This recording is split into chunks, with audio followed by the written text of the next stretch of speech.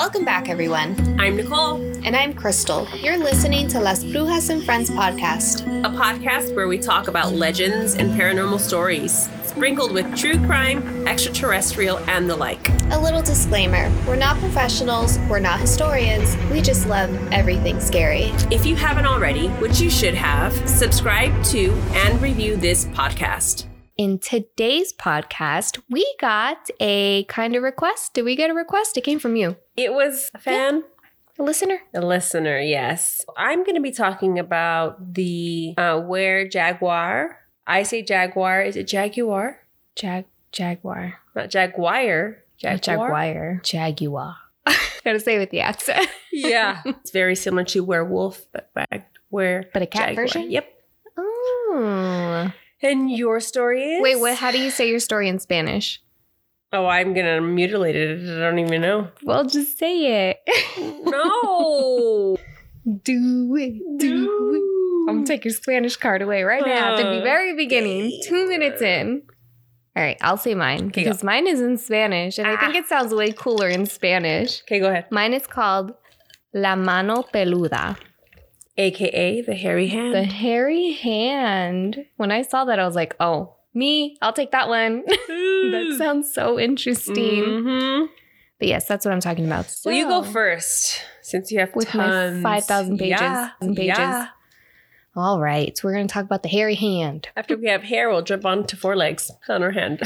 Another hairy creature. Yeah. We're going to connect the hand back to the creature. La Mano Peluda. I want to talk about this in 3 parts because it's pretty big the way it circles all the way back around. The first part I want to talk about is the lore La Mano Peluda comes from. Okay. The second part, it is a radio show. So I want to talk about the host and the show. Okay. And then the last part is I want to tell you one creepy story from the radio show. And it creeped me out so badly, I couldn't listen to the recording on YouTube. No. I had to turn it off and I just had to read the subtitle. What? I couldn't do it. I got scared. Okay? Okay. So the first part, the lore. The lore is called La Mano Peluda or La Mano Pachona, which means the same thing. Mm-hmm. But I guess depending on what part of Mexico or wherever in Latin America, it's either one. Either way, it both translates to the hairy hand. The story goes that there is a disembodied hand, a hairy one, and it's a claw-like hand that crawls around in the darkness attacking children when they're bad. Mm-hmm. I think of Addams Family, but the non-hairy hand. That's what I thought of. Maybe that's where they got it from. The Americanized version? This is a very, very old story. Okay. So this hand attacks children when they're bad, per usual, like every folklore from Mexico. The hairy hand will show up when children disobey their parents. I took a quote from somebody. Niño, si te sales en la calle, se te aparece la mano pachona te llevará. If you go out in the street, if you disobey me, you're not supposed to be out in these streets at night by yourself. And if you disobey me, the hairy hand's going to come get you. And it's going to take you away. Mm-hmm. That was the lore. There's one source that gave a backstory. They said that the hand belonged to a man that was killed during the Inquisition. The hand was chopped off the man and buried in an old Indian burial ground. Whoa. The hand comes back to life or escapes its grave to seek revenge. It's the only backstory I got off this hand. I searched high and low. That's all I got. So now let's get into, so that's just the lore. Okay. Very much like every other lore we've talked about. Yeah. There is a radio show back from the 90s that was called La Mano Peluda. Okay. So the show's first radio host was Juan, well, not the first one. I lie. I totally typed that out wrong. He's the second radio host. His name is Juan Ramon Sáenz, de Mexico. He was born in Mexico City, October 19th, 1962. He attended university in Mexico and studied law. He worked in criminology for a few years and then ended up being a producer for a radio program in 1986, and that's the field he eventually ended up staying in. Yeah, it's your passion. Sáenz became a renowned Mexican broadcaster, but his most known role was being the host of La Mano Peluda. The show, The Hairy Hand, was a radio show where listeners would call in and share their supernatural stories, which sounds a lot like... Ours. No, not ours. Tales from the Crypt. No. People who call in and share their stories. It's a podcast. Yeah. Campfire. I have no idea. What? Hold on a second. You don't know about Jim's campfire stories? No. You do. Yes, you do. No. Cut. You don't know about his campfire stories? No. People will literally call into the show and they will tell stories about their paranormal experiences. I remember the last one I heard some guy saw like a flying Batman, not like Batman, but like a giant bat that would fly over Texas all the time and people would always talk about it. Nope. What? I can't believe Jim's campfire something. This is when we were younger? No, this is a very popular show right now. Jim Harold's Campfire. You've never heard about this show? No. I'm putting Nicole on a new show. Woo. People call into this and it's almost like what La Mano Peluda was doing, but obviously this is podcast, so there's editing, they can filter out stories, blah, blah, blah. But the radio show, people called in live. Yeah. So it was just like, hello, caller, you're on the air. And then they would talk. So the show ran for 22 years, beginning sometime in, actually, I think I know the date. I think I say the date somewhere. It started in 95, ended in January 12th, 2017. It's not even that old. Yeah. When it ended. On August 13th, 1995, there's the date. Ruben Garcia Castillo founded the show La Mano Peluda with the director of the station, Mario Cardova. Okay, so Castillo originally, he founded the show with the other guy, with Mario. Yeah. And he was hosting it, but eventually he passed off the position to Juan Saenz, the guy we're talking about. So Castillo had the show first, and then he didn't want to do the show anymore, so he offered it to Juan, the guy we're talking about, Saenz. I'm calling him Juan because Saenz is I know I'm going to mess that up at some point. Juan is way much easier to remember. Okay. He passed it off to Juan in 99. He offered the host position to Juan because he was starting to have terrible nightmares. Castillo was, as he was hosting this show. So he said, Juan, do you want to do this? Wow. But Juan was the host of this show from 99 until 2011. Castillo came back and he hosted the show because Juan ended up passing away, which we will get into. Whoa, that's dark. Mm-hmm. This show ran Monday through Friday from 10 p.m. until midnight. It was a 2-hour show. It was popular, obviously, for all those late shift workers. A lot of late night taxi cab drivers would call in. That was like one of their demographics was taxi drivers. The show had over 53,000 stories by the time it ended. Well, yeah. 53,000. That's a lot. Uh-huh. And then I wrote the last thing about it was it's kind of like Jim Harold's campfire story that you didn't know about. Nope. Sorry, Jim. It's a good one. It's a good one because you get to listen to different people. If it keeps cycling through different people so you don't get bored. Mm-hmm. It's pretty good. Except sometimes some of the stories you hear, you're like, come on. No. This didn't happen. Maybe it did. I don't know. It's just how I feel. Anyways. On to the creepies. Okay, here we go.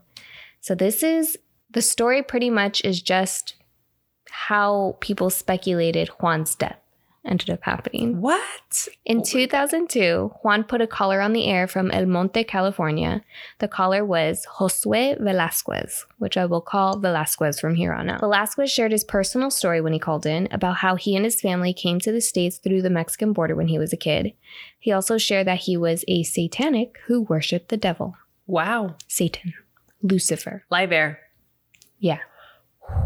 Oh, this show was crazy. They have a bunch of different people.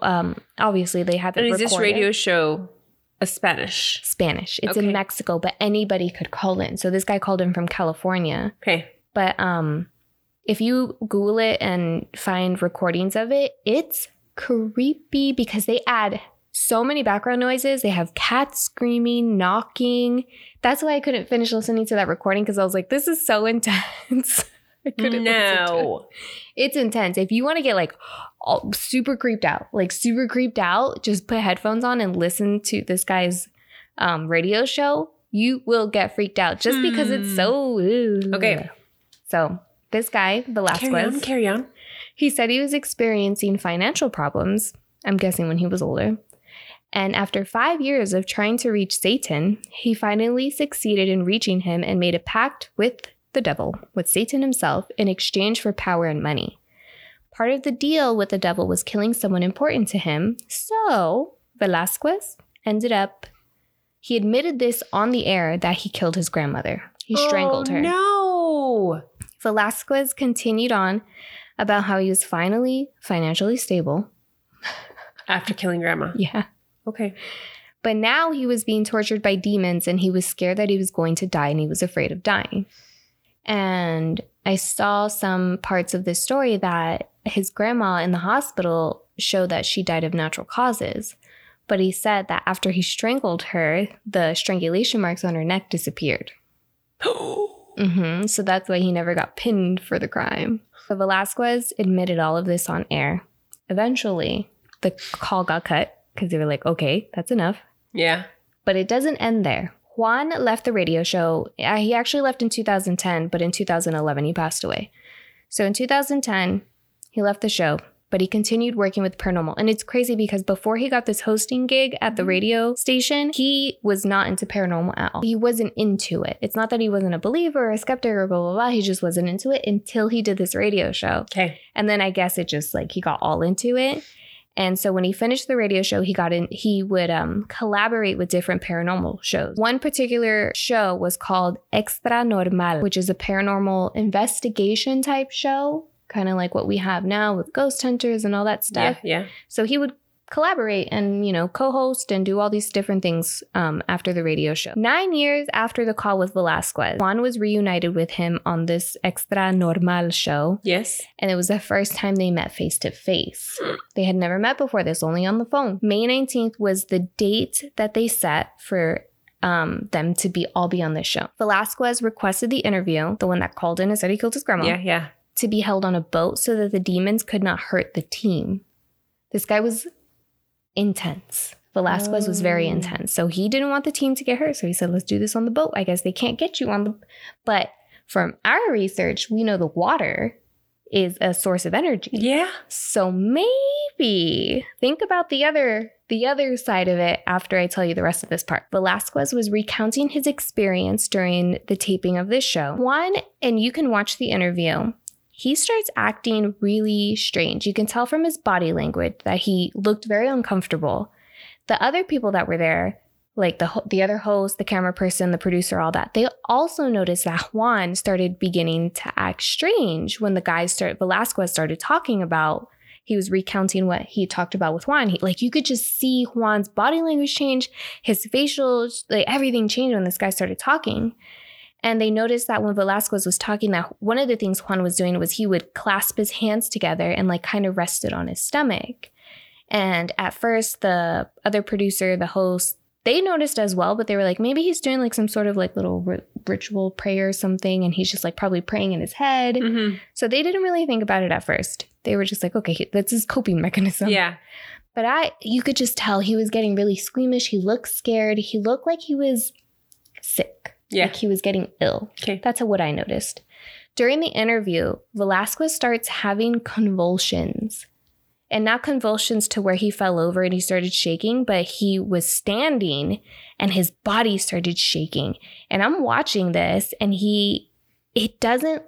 I don't know how a person would be able to do that alone, within your own body. It literally looked like somebody was shaking him.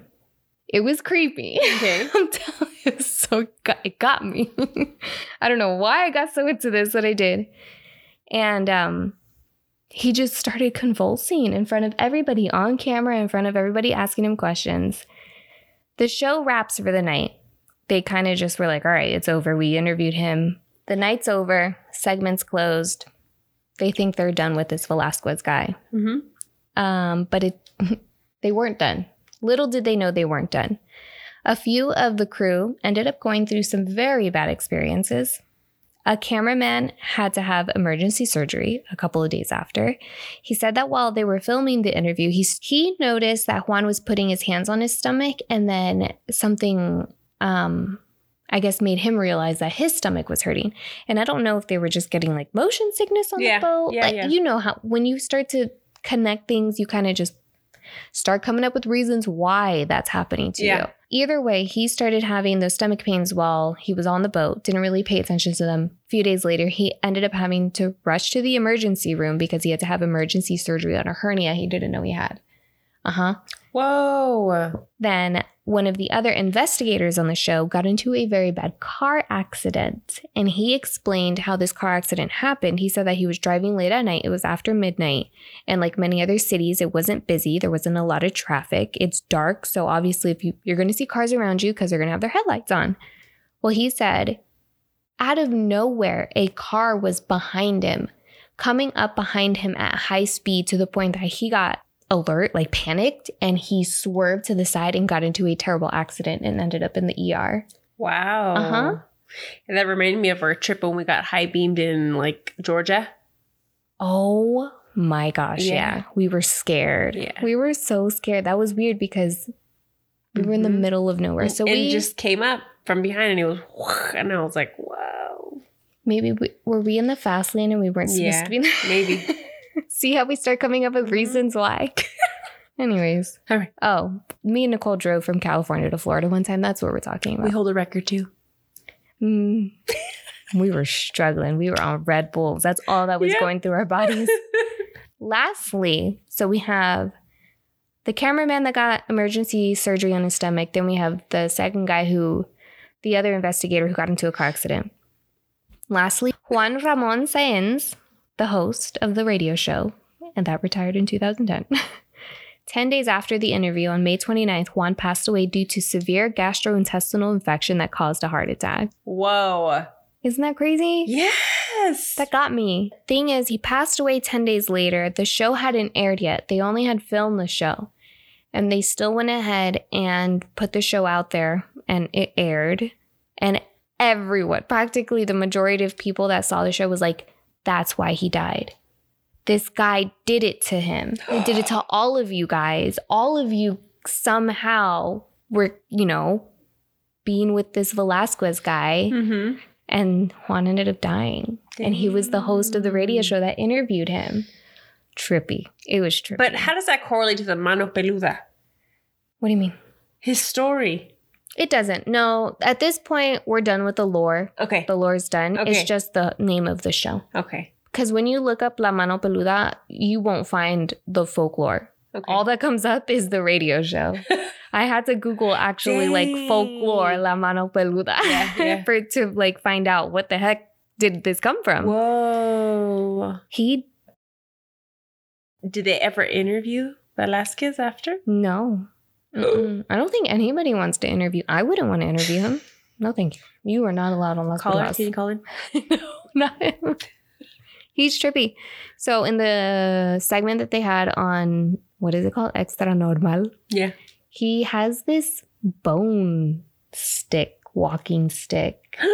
It looks like a bone is attached to the top of his stick. It might be just, I don't know. I wasn't trying to look that hard because I was like, I started to feel sick watching this because I was like, I'm done. Whoa. I'm done. Yeah. I don't want to know any more about Velasquez.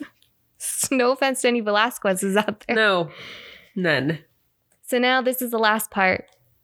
I'm going to tell you guys one story that aired on the radio show that I could barely get through. I didn't even finish the phone call, I told you. I did not finish listening to this phone call. So this story is about Mrs. Clarita and her son, and this story was aired in 1994. It's an oldie. She called, and in the beginning of her story, she talked about how she started seeing changes in her son. And the changes all started after her son was playing the Ouija board. Dun, wow. Dun, dun. Mm. She said that the first change was he started to tell her the future, which in my head, I'm like, lady, why didn't you use that to your advantage? Right?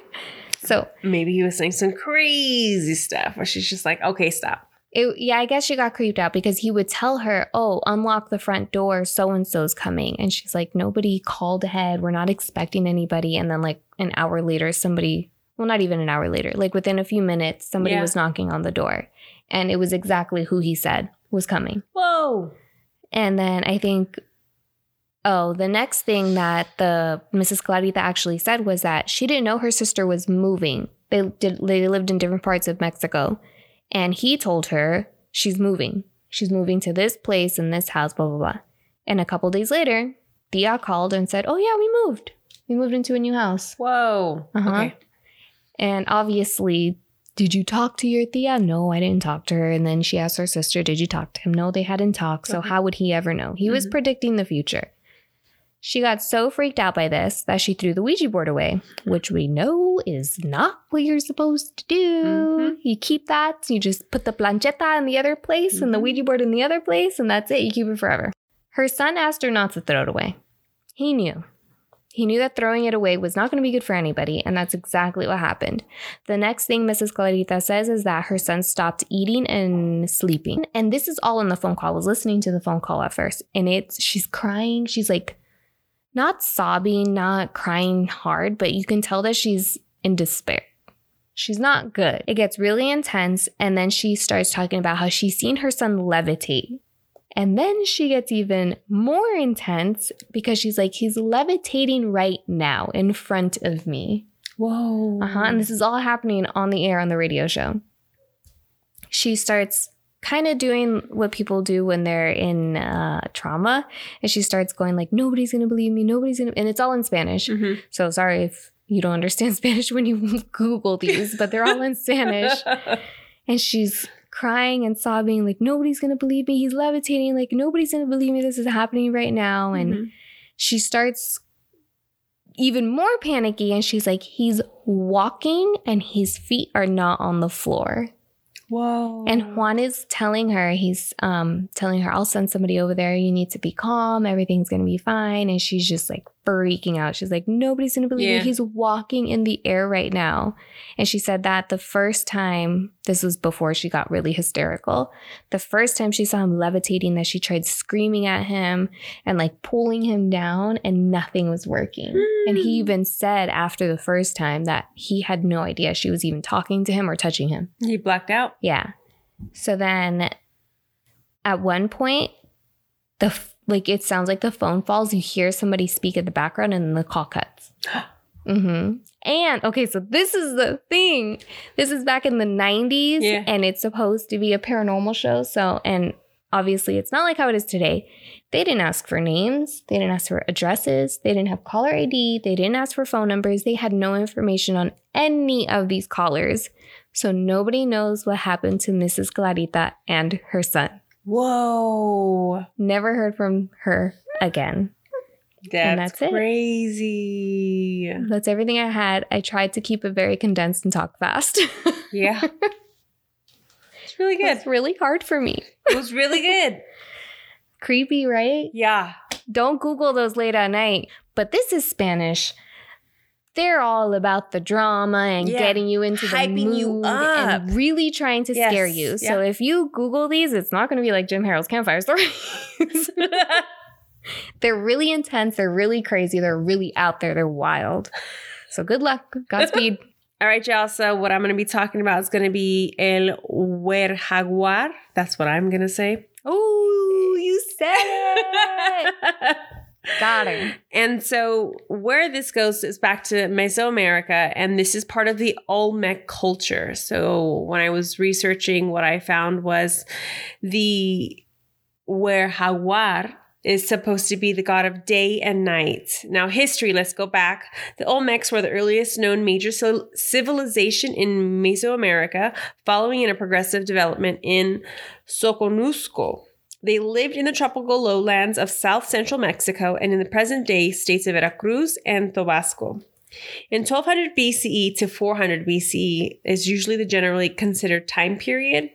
The subsequent Mesoamerican cultures, including the Mayas and Aztecs, so there was both stories, but they were both very similar to what this was. Now I was looking it up. Oh. Now that we already are aware of the werewolves, that's pretty much what it is, but in a cat form. Now, they were shapeshifters, so it was, some articles said that it was a man, others said it was a female. Some went into the point where it was a female human who would mate with a jaguar, and that's how they had babies, and in other articles that I found, one of them said that it was how Aztecs were to get the warrior symbol. They would pretty much kill a jaguar, and it would be through a shaman. He would, put all these concoctions, and now you had the strength and everything up. Yes. Biologically, you cannot have a baby with an animal. Yeah. By the way, just saying. Debunked it. So the jaguar in that time period symbolized royalty. At night, since he was a god of night, he would wander the underworld. I have a picture of the statues. It's evil? It's supposed to be one, because it's a god of day and night. One of the statues has an X over the eye. Some just used it as just like they lost the eyesight there, and that was just a scar, like a portal where they had the capability of seeing the underworld and whatnot. Yeah. Oh, interesting. Right? The eye represents power and is ideally identified as a human-like form combined with the elongated feline snout and cleft head. So mysticinvestigations.com says that the fact that the knights killed jaguars as sacrifices to the god Tezcatlipoca. Sure.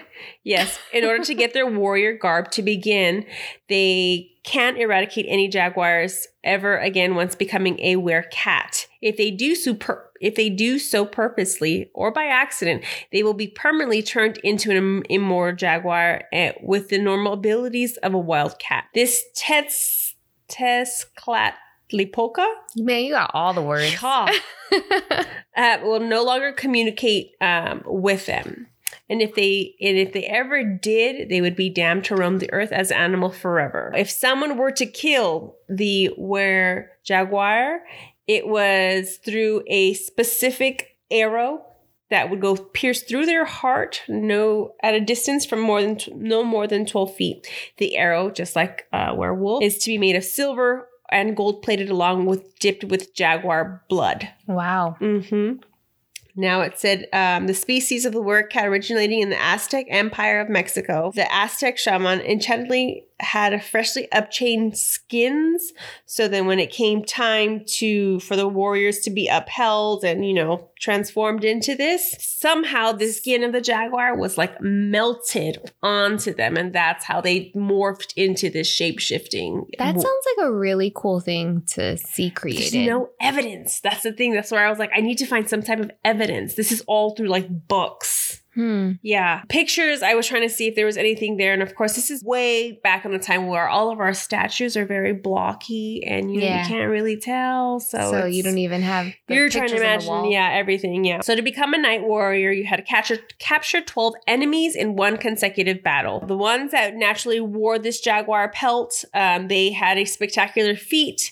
So they would have their own magics. And with the magics, what they would do is they would have super strength and super speed. Aside from all that, I want both of the those. dangers were if they were that sensual were-jaguar, they would mate with the opposite side and then potentially maul them. They would get so into it with their superpowers that they would maul them. Yeah. Weird. Yeah. It's completely odd. Yeah. And then when they were saying that if they mated with the female, obviously the female would be able to bear children. This is how it was automatically given that way too. So it's like, so weird. Shape-shifting in women usually having that lead when it comes to that too, in order to, put people under spells and stuff like that. But I was reading a story by Gary Jennings. It's Aztec Blood. He pretty much just goes into a thing about how he was born a bastard and he went into a tribe and was trying to be accepted by them and everyone would turn him away and he didn't have a mother and all this stuff. Long story short, he has this woman, a shaman pretty much too, and she tells him, I can do you a favor as long as you know that you owe me a favor back. At this point, he's a young kid. She pretty much gets his sperm, impregnates 3 other women, and these were said to be the wives of the were-jaguars because they could not give any offspring, I guess, because of their whole, morphing. Yeah. You can't reproduce. But somehow. So then why did she give him the sperm? She gave him this other kid, this bastard. his sperm for them. And that's how, because they were somehow married to the jaguar, that's how they would have offspring. Wait, I'm confused. They could have offspring with a regular human, but not with The jaguar. the other jaguar. Mhm. Oh. Would they have jaguar babies? Uh-huh. It was really intense. I was like, Yeah, this am is I very reading intricate. 50 Shades right now? Spanish version. You're Let me reading? change this. No, what are those? The furries, the people that like to dress up with it. That's what I thought of. Yeah. Sorry, like no offense. I'm just saying. Like, that's what I thought of. Oh, and then also they, when we talk about the Olmec people, they were also known, their culture, as the rubber people. I guess they were able to, The rubber people. by some guy. What were you historian reading? Marshall. So Marshall Seville in 1929 based the Aztec name meaning rubber people for the Olmec civilization. Why did they make rubber? I have no idea, but man, I was like, this went the wrong way. I'm looking for paranormal. You're telling me rubber. You have bestiality. Yeah. You're calling people rubber people. This is going all sorts of directions. Guy got taken advantage of. Mm-hmm. Gee. That's what I have for the. How do you say it in Spanish? No. Here, I have it on YouTube. Oh, yeah, that's right. That's what we do, guys. We put it on YouTube. Larejigor. Yep. Larejigor. Larejigor. Roger. Watching. Thanks for watching. Where would you were? Mm-hmm. Aware jaguar. Jaguar. See, I always hear it in a British accent when I want to say jaguar. I would only assume these stories, if you were born in Central America or raised in Central America, like all paranormal stories, this was something your parents did to scare you so you could act right. This does also look very Aztec Mayan-ish. So Yeah. obviously we have no people in our family that tell us these stories from our ancestry. Mm-hmm. So we're not as connected to that. But I was Googling it and I see a lot of people actually wearing the jaguar Yeah. outfit in Mhm. festivals, and they still kind of like practice or show respect to the whole thing. Mm-hmm. Like, look at these people. They're wearing jaguar costumes and Mhm. they're fighting. You cover a lot of Aztec stuff. Yeah. I'm always seeing Do these you- well, statues from your stories. But I always saw you did the makeup show or watched the makeup show where they did like the monsters Mm-hmm. and they had the like Face Off? yeah. Yeah. I think it was. Oh, yeah, that's right. They did have an Aztec Mhm. competition. Yeah. But the thing about this, because I'm looking at it, and there are very old statues with the jaguars. How true is this whole jaguar thing? Something could have happened because these statues are not new. They're not modern. These are from a very, very, very long time ago. Mm-hmm. It's really crazy how these stories get passed along. And when I watched the video, you can't find any evidence of The headdress? Yes. Mhm. You can't find anything like that, even with people who were buried in tombs. So just like, the You're talking about the Egyptians, the you know how pharaohs? they had the pharaohs they don't have any evidence for that. So just like that, you can't find anything for the Mesoamerican culture either. That's weird. Yeah. But it's all in statue form. Mhm. That's very interesting. They're very sacred and secretive, Mhm. but then how do we prove these things? Not only that, this was in a rainforest. Like it wasn't like it was civilization here, 2020. I was going to say, we're more worried about survival Yeah. than like writing down history, I guess. Mhm. But yeah. I thought about El Dorado. Mhm. I haven't seen that movie. What? I know. We have it upstairs on DVD. We have DVDs. Okay? Yes, we do. I know a lot of people still have DVDs. Mhm. We have a lot of online stuff too. But anyways, I think that's it. That wraps up our episode. Yes. Let us know if you were raised with any one of these stories. Leave us a comment and let us know. Write to us on our social media platforms. So Instagram. Everywhere. Yeah. Instagram, Twitter. You can email us. Our email's on there. Mm-hmm. And I'll be uploading the picture on our IG today for that one so you can see it. of the Jaguar. Yeah. Jaguar. I said Jaguar a couple times. Jaguar. I caught myself. Jaguar. Tell us how to pronounce Jaguar. Remember to subscribe to our channel on YouTube. Like our video if you liked it. Ring the bell. comment down below. And I think that's it. And share it. Yeah. And we will see you guys next time. week. Bye. Bye. This wraps up this episode. Subscribe to Las Brujas and Friends podcast. Make sure to follow us on Instagram at Las Brujas Podcast and on Twitter at Brujas Podcast. We would love to hear from you. Any feedback, suggestions, or personal testimonials that confirm these stories, we would love to read them. A question for you. Do you believe in Were Jaguar legend? And I dare you, triple dog dare you, to listen to La Mano Peluda on YouTube. Join us next week. We post every Friday. Bye. Bye.